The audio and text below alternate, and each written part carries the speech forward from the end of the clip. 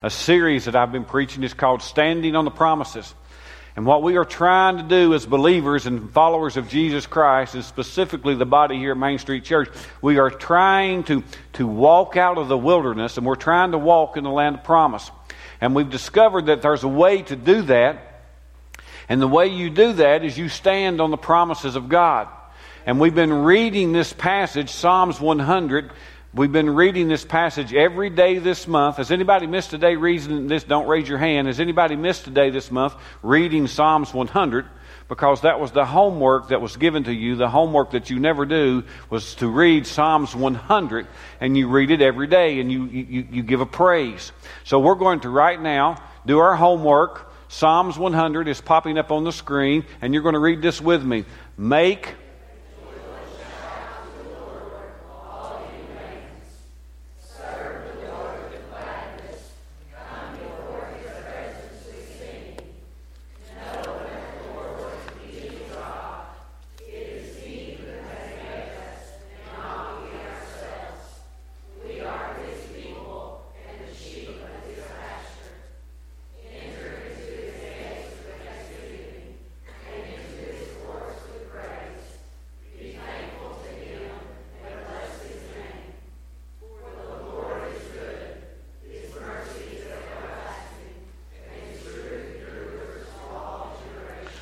Our challenge is to memorize that passage, for that passage to get into our spirit and to get into our heart. And we do this from time to time. We want God's Word to be in us, because there will come a time, if the Word of God is inside you, that the Spirit of God will stir that up, most of the time at a moment of need, and the Word of God will come along and it will strengthen you. And we're using the Word of God this month, and we're standing on His promises. And we've discovered 6 promises. They're listed in your bulletin, and I am going to read them real fast. The first promise we discovered is that I am a creation. I am created in the image of God. I'm created in His likeness. The devil's days are numbered. I believe that the devil is a real creation. I believe he seeks to destroy who he can destroy, but I believe that his days are numbered. In Romans 16, chapter 16, verse number 20 will back me up. I'm an heir to Jesus Christ. Jesus Christ is my big brother. He is the only begotten. I am an adopted child of the King, and I am an heir to Jesus Christ. When believers pray, I'll say this, y'all say amen. This is a promise written in God's Word from James chapter 5, verse number 16. When believers pray, great things happen. Amen. I'm loved by God.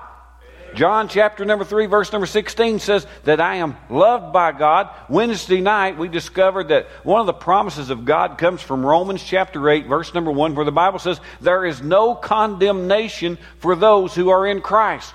We're standing on those promises. We're believing those promises. And as we believe and stand on those promises, we're not going to complain. We're not going to be coveting. We're not going to be critical. We're not going to be rebellious. We're not going to be doubtful. We're going to be changed into the image of Jesus Christ. Today, I'm going to give you a 7th promise. I want to warn you, this is a sermon-spitting preacher you got right here. All you people on the first row, I'll be praying for you, because you should have seen me this morning. It looked like this first service. It looked like it was... You'll be okay. What was I saying? I'm going to give you a promise. Now, this is a different promise than I've been giving you in the past 4 or 5 weeks. This is a promise from God, but this promise has a condition tied to it. God has said this, I will do this. I promise you. And when God promises something, it's as though He's signing His name. You know how you go to the bank and you're going to buy a house or something, and you have to sign your name on the document? You're swearing. You're laying your integrity on the line. When God makes a promise in His Word, He's laying His integrity on the line. He says, I will do this. You will do that. That is called a conditional promise. And here's one that we can read about. In 2 Chronicles chapter 7, beginning in verse number 12, the Lord said, Then the Lord appeared to Solomon by night and said to him, I have heard your prayers, and I have chosen this place for myself as a house of sacrifice. Look at verse 13. We all know 2 Chronicles chapter 7, verse number 14, but 2 Chronicles chapter 7, verse number 13 is a promise from God. Nobody likes to preach it, but here it is. It says, when I, God, shut up heaven, and there is no rain, or command the locusts to devour the land, or send a pestilence among my people, when God allows trouble, when God allows heartache, when God allows strife in your life, that's like a beeper going off in your life, saying something is wrong. Listen, people of God, we need to change because something isn't going right. Verse number 14 says this. After there's no rain, after the locusts devour the land and the pestilence come, if my people who are called by my name will humble themselves and pray and seek my face and turn from their wicked ways, then I will hear from heaven and will forgive their sin and will heal their land. If the people of God, who am I talking about? I am talking about God's people. I am talking about the church. God has made a promise to our nation, and God will come through on His promise if the people of God, if the church. Now, I hear people say this all the time. America needs to get right with God. Let me tell you something. The church are the people that need to get right with God. When the church gets right with God, then God's going to move and God's going to do something great in the land. When my people, if my people, see, look at verse number 14. It doesn't say when my people. It says if my people. The people of God has got to make a decision. If my people who are called by my name will humble themselves and pray and seek my face and turn from their wicked ways, then I will hear from heaven and forgive their sin and will heal their land. What's God going to do? God is going to forgive their sin and He's going to heal their land. Look at this. When you read this passage, this is a very important word. The word then. He is going to forgive our sin. What does the word sin, what does it mean? Well, in the Hebrew, it is it's 2304, and it means offense or it means offender. When I sin, I offend God.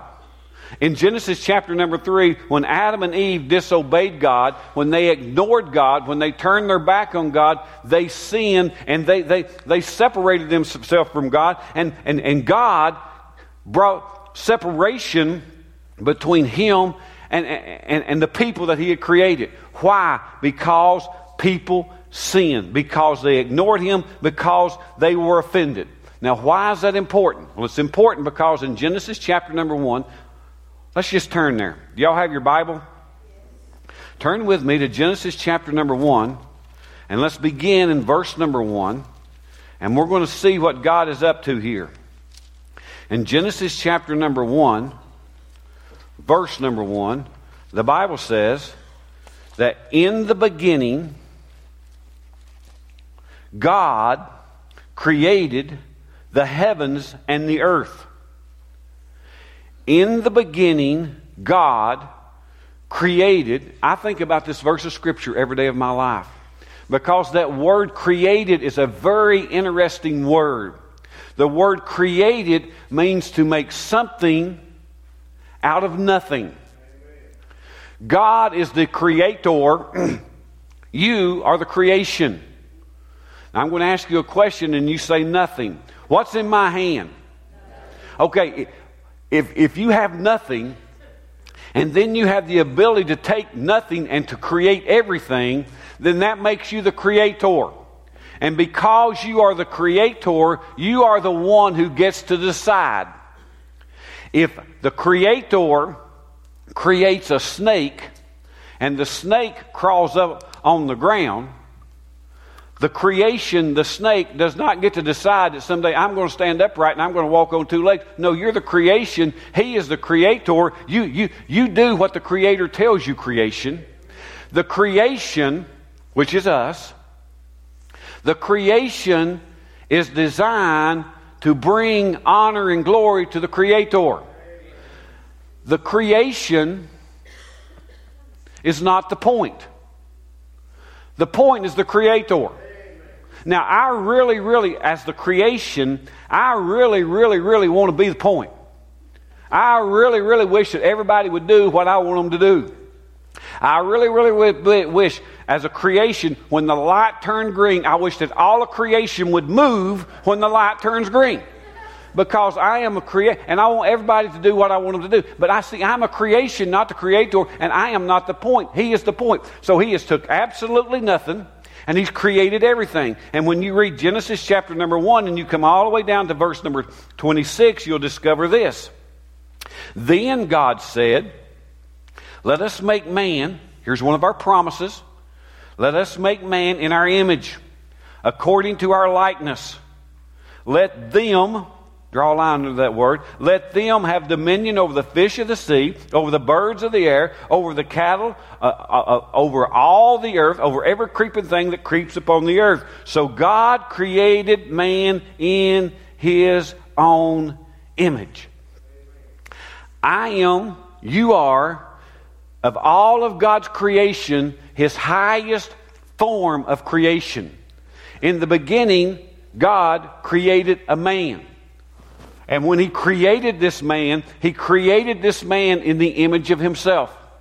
This man has wisdom. This man can think. This man can love. He has godly attributes. So this man is created in the likeness of God. Then later on, a deep sleep fell upon Adam. And God took from Adam a rib, and God made a woman. The reason that this is so fresh on my mind is because I'm preparing for our January marriage conference. And I'm looking at the difference. Last conference, I talked all about the man. This conference, I'm going to talk all about the woman. Talk about all the ladies of the power of the woman in the house. And here's what I've discovered, that men and women are equal. I'll say that again. Y'all say amen. Men and women are equal. But they are different. When God created man, He created him in His likeness. This man that God created is a tool. And this tool is to be used by God to bring honor and glory to Him. God did not need the woman. This man was made in His image. But then God saw that the man was lonely. He created this woman. She too was created in the image of God. And she, this woman, apart from the man, is still perfect in God's eye because she was created in His image. This woman that God made from a man is in His likeness. She is a tool in the hands of God. Man, woman, creation, they're equal, but they're different. They are both tools in God's hand. Tools are a good thing. And tools, if you don't know how to use them, can be a bad thing. Amen? Let's say Jacob Mays called me this morning and told me to come. Said, Pastor, I can't be at church this morning because my hair dryer's tore up. I have this tool, this hair dryer, and I can't blow my hair dry and I can't come to church. And I said, that's okay, Jacob. I'll come and help you. And I show up at Jacob's house, and I show up there with a leaf blower. I say, hey, listen, my hair dryer's tied up too, but we can take this and we can... Is a leaf blower a good thing? Is a hair dryer a good thing? Who wants to dry their hair with a leaf blower? Who wants to blow off their driveway with a hair dryer? See what I'm saying? If you use the tools correctly, they are helpful. We are God's tools. And we have taken ourselves out of God's hands, and God gives us the ability, the choice to do that. And when we take ourselves out of God's hands and we become our own tools, or we use these tools for wrong things, then all heck breaks loose. Chaos. I am created in the image of God, by God, so is the woman. And God, when He created man and woman, He created them perfectly. It's not the job of man to try to change creation. Are you a man? Then God created you to be a man. Are you a woman? God created you that way. You are His tools. And God wants to use you just the way you are created. I don't care what anybody tells you. I don't care if it's John Hopkins Hospital. I don't care if it's Yale, Harvard. God has no desire for any man, woman, and boy to be a transgender. God created you to be who you are being. When you start tampering with that, the creation has begun to tamper with the creation, and it's not right. It's wrong in the eyes of God, and we have become badly used tools. God created a man to marry a woman. God created a woman to marry a man. And I don't care how many people in a black robe stands up and tells me that it's okay for men to marry men and women to marry women. It's wrong. It's wrong according to the Word of God, and it won't work.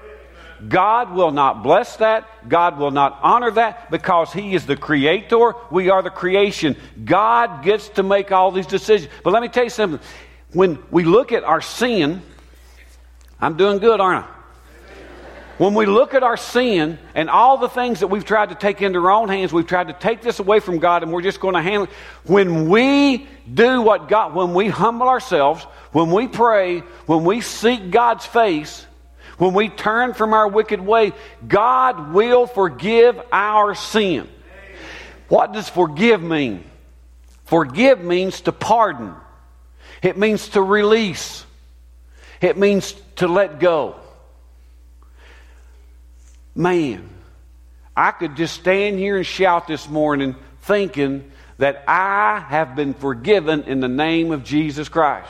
There has been so many things that I have done that God has pardoned, that God has released me from because of Jesus. When we mess up and when we sin and when we come short and when we do what's wrong, we come before Him. God forgives our sin. Think about that. If you will humble yourself, pray, seek my face, turn from your wicked ways, then, after you've done these things, then I, God, will hear from heaven. Doesn't that just make you want to shout that God is hearing you when you pray? I will hear from heaven, and I will forgive, I will pardon, I will release you of your sin, and I will heal their land. This word land means country, means community. It means nation. When we do what God tells us to do, when we follow the pattern, God is going to heal our land. This word here in the Greek is spelled R-A-P-H-A.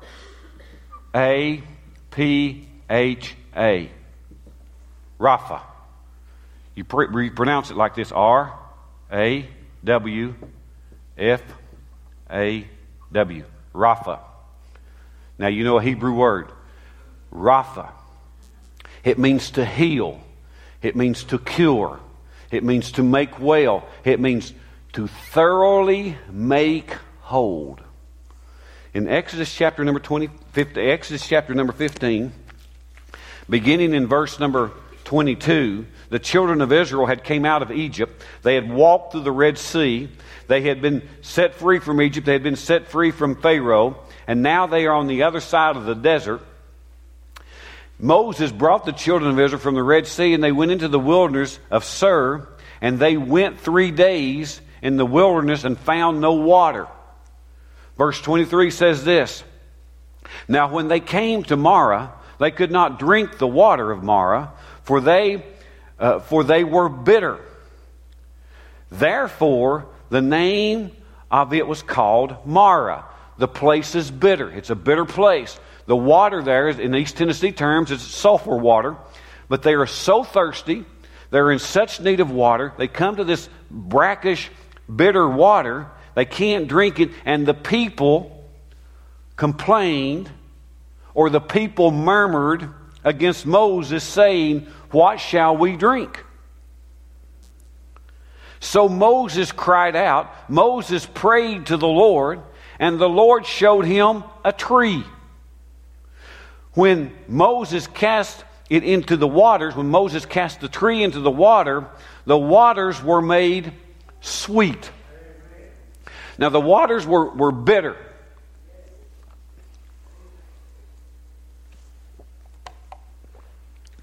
Sweet water. The waters at Marah was bitter. They couldn't drink it. God showed Moses a tree. Moses cut the tree down, and he took that tree and he placed it in the water. And as soon as he placed the tree in the water, the bitter water became sweet. What a great place to teach salvation. That tree that Moses cut and put in the water is symbolic of the cross. And they took that cross, and if we take the cross and we place it in the United States of America, this place will stop being bitter. It will become sweet. How many mass shootings have we had this past week? Our world is bitter. And one of the biggest reasons that the whole world is bitter is because the United States is bitter. If the United States would get right, I believe it would change the whole world.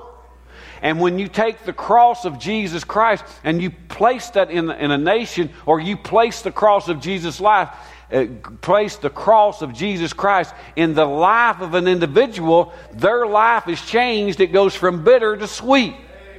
Now listen. This won't work any other way. God is a narrow-minded God. He has one way of doing things. He wants it done His way. If we choose to go to our schools and we choose to remove the cross from our schools, if we remove the Word of God, if we remove the prayer from our schools, you must understand when we remove those things, that produces a consequence. We remove the sweetness of God, and our world becomes bitter. When you remove prayer, when you remove the cross from the United States of America, it's not going to get better, it's going to get bitter. It will happen. What the world needs, we need to take our eyes off the Democrats, we need to take our eyes off the Republicans, we need to take our eyes off the White House, we need to place our eyes on Jesus Christ. And we need to say, come hell or high water, we're going to follow Jesus. We're going to do what the Word of God commands us to do. Now the Bible says that He will heal, He will Rapha, cure. I want so bad to say cure. Cure, heal, repair, make whole our land. What does a healed nation look like? What does a sweet, not bitter nation, what does it look like? I don't know.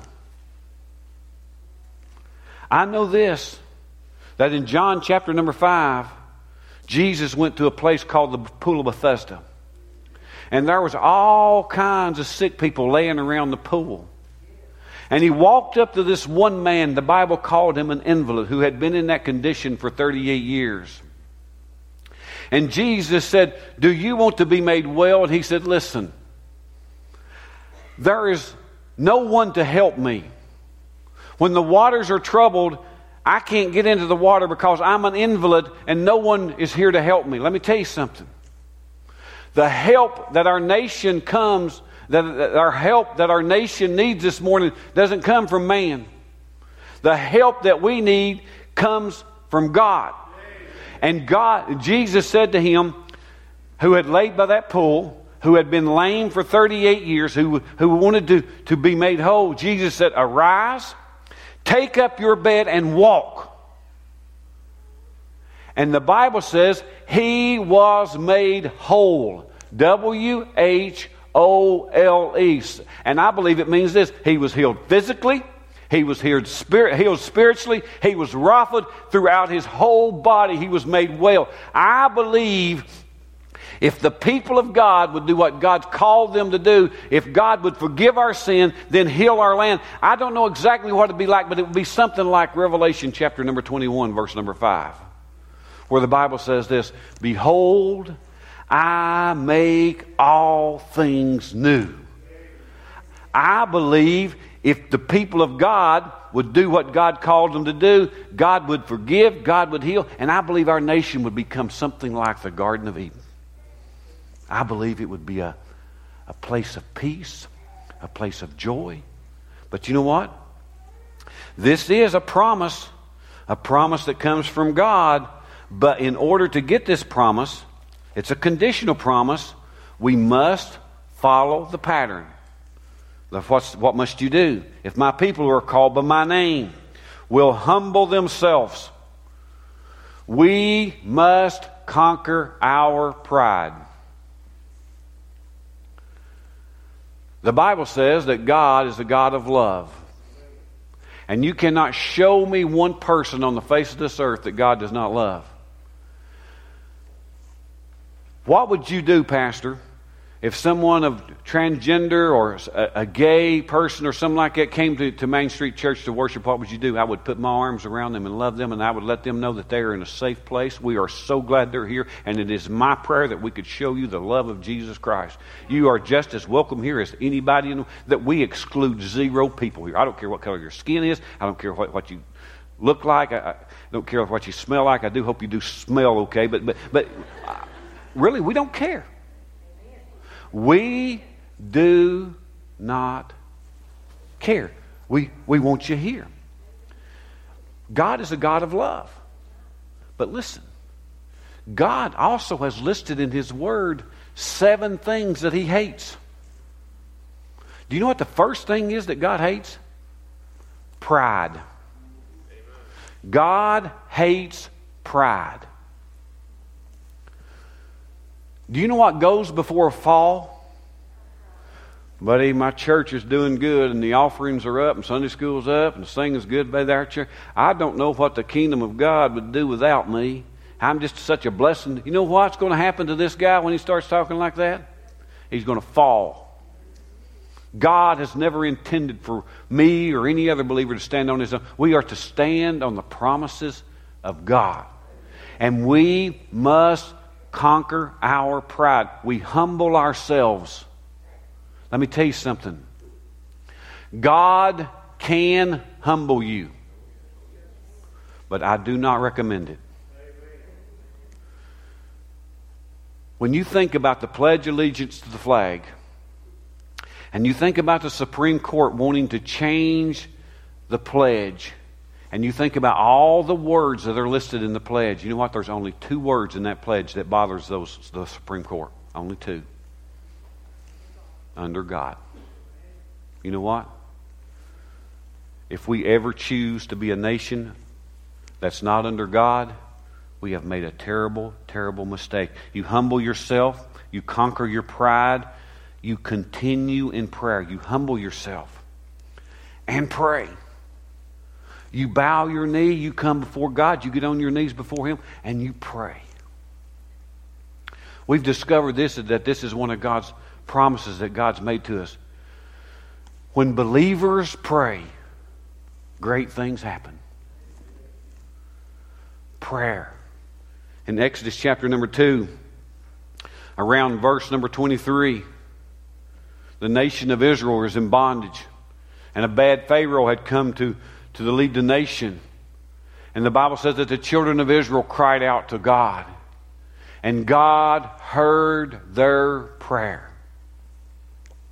Because those people prayed, because God heard their prayer, God remembered the promise that He made to Abraham, to Isaac, and to Jacob. God saw Moses on the backside of the desert. He sent Moses into the land of Egypt. Moses went in and got those children out. They walked through the Red Sea. They got water from a rock. They got manna from heaven. They had everything that they needed. Why? Because they prayed. You humble yourself and you pray. God wants to heal our land. God wants to forgive your sin. But we have to follow the pattern. There is only one thing that can stop revival. Congress can't stop it. The Supreme Court cannot stop it. There's only one thing that stops revival, and that's sin. You humble yourself. You pray. You seek God's face.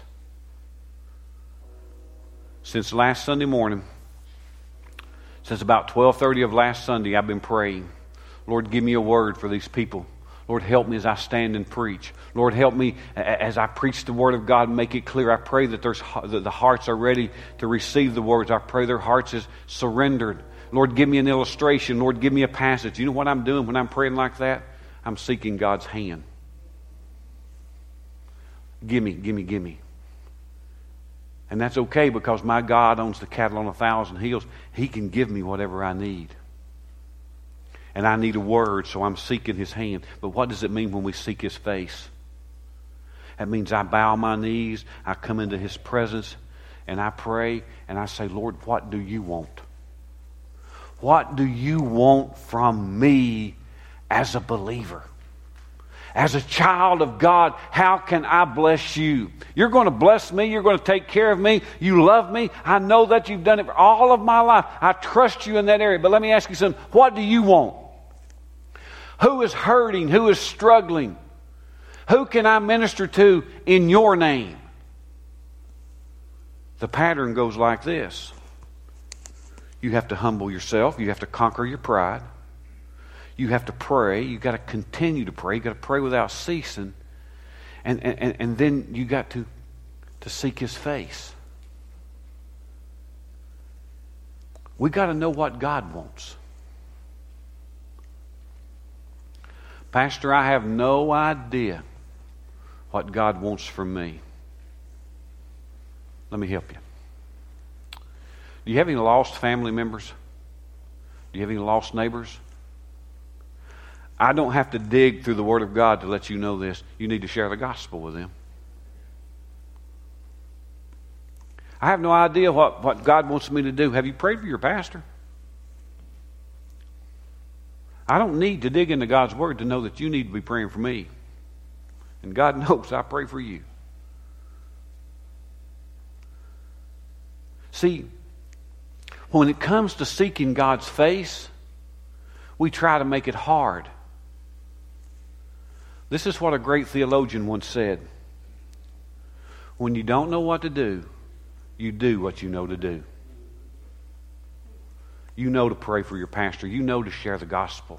And when you begin to walk into those things, you know what happens? You are seeking God's face, and then God opens it. When you seek God's face, then you turn from your wicked ways. You know what the word wicked means? You know, we get that word wicked from the word wicker. I'm going to ask you a question, and don't raise your hand. Have you got any wicker furniture in your house? Don't raise your hand. It's twisted, isn't it? We need to turn from our twisted ways and seek God's face. When I do that, then He's going to do this. If I don't do that, He's not going to do that. It's called a conditional promise. Today we honor our veterans. Every man and woman that has served in our military, I honor you. Just this past week, there was an election. Last Tuesday, you know what? I did not vote. I voted a week earlier. All you people who show up to vote on election day, there's something wrong with you. You don't do that. You need to vote, just don't go on election day. I voted. I got to vote for the men and women that I wanted to vote for. That has a lot to do with the fact that men and women have served our country and they have went and fought.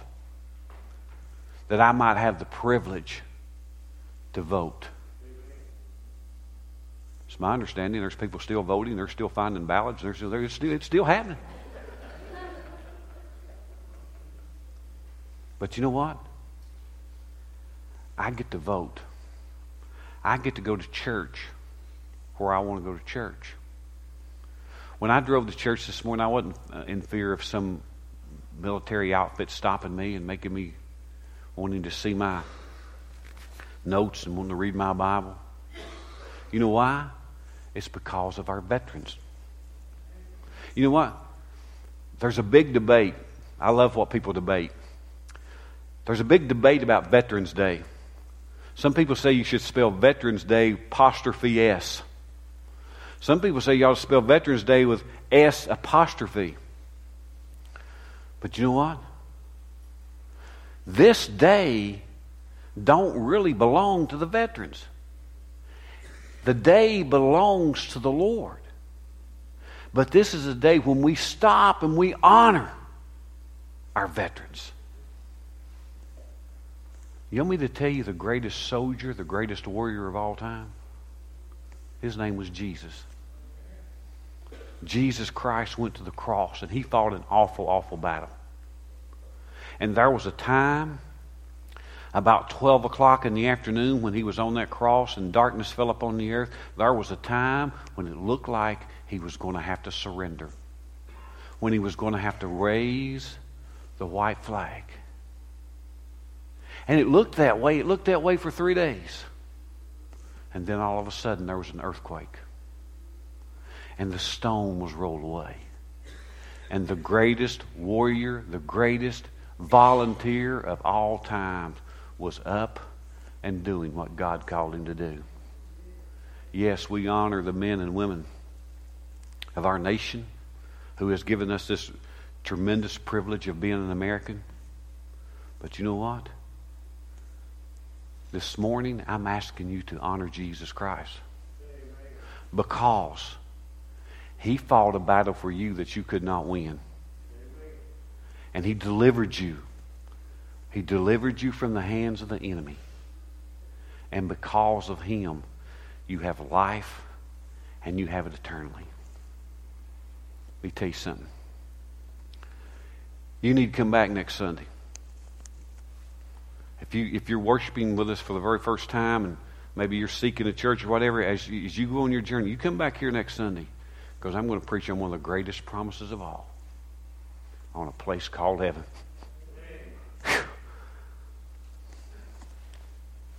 What the heck? I'll just do it right now.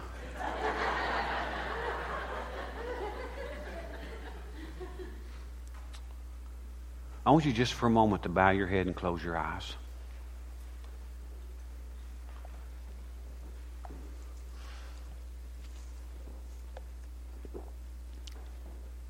As your heads are bowed and your eyes are closed, would you take just a moment in a time of thanksgiving to thank God for what he has done for you through his son Jesus?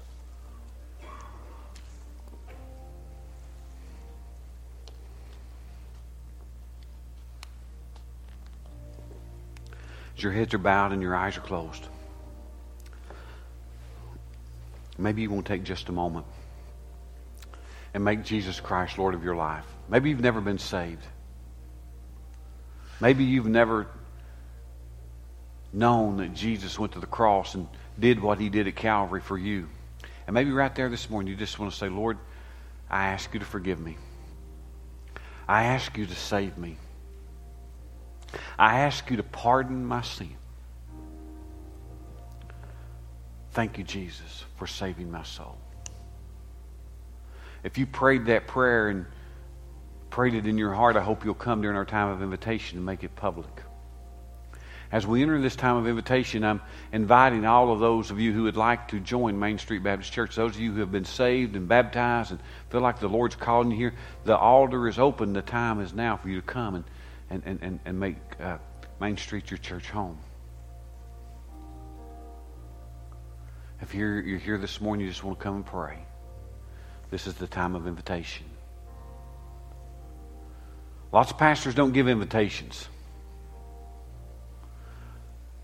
I'll always give an invitation, because I believe there comes a time when the people of God need to respond.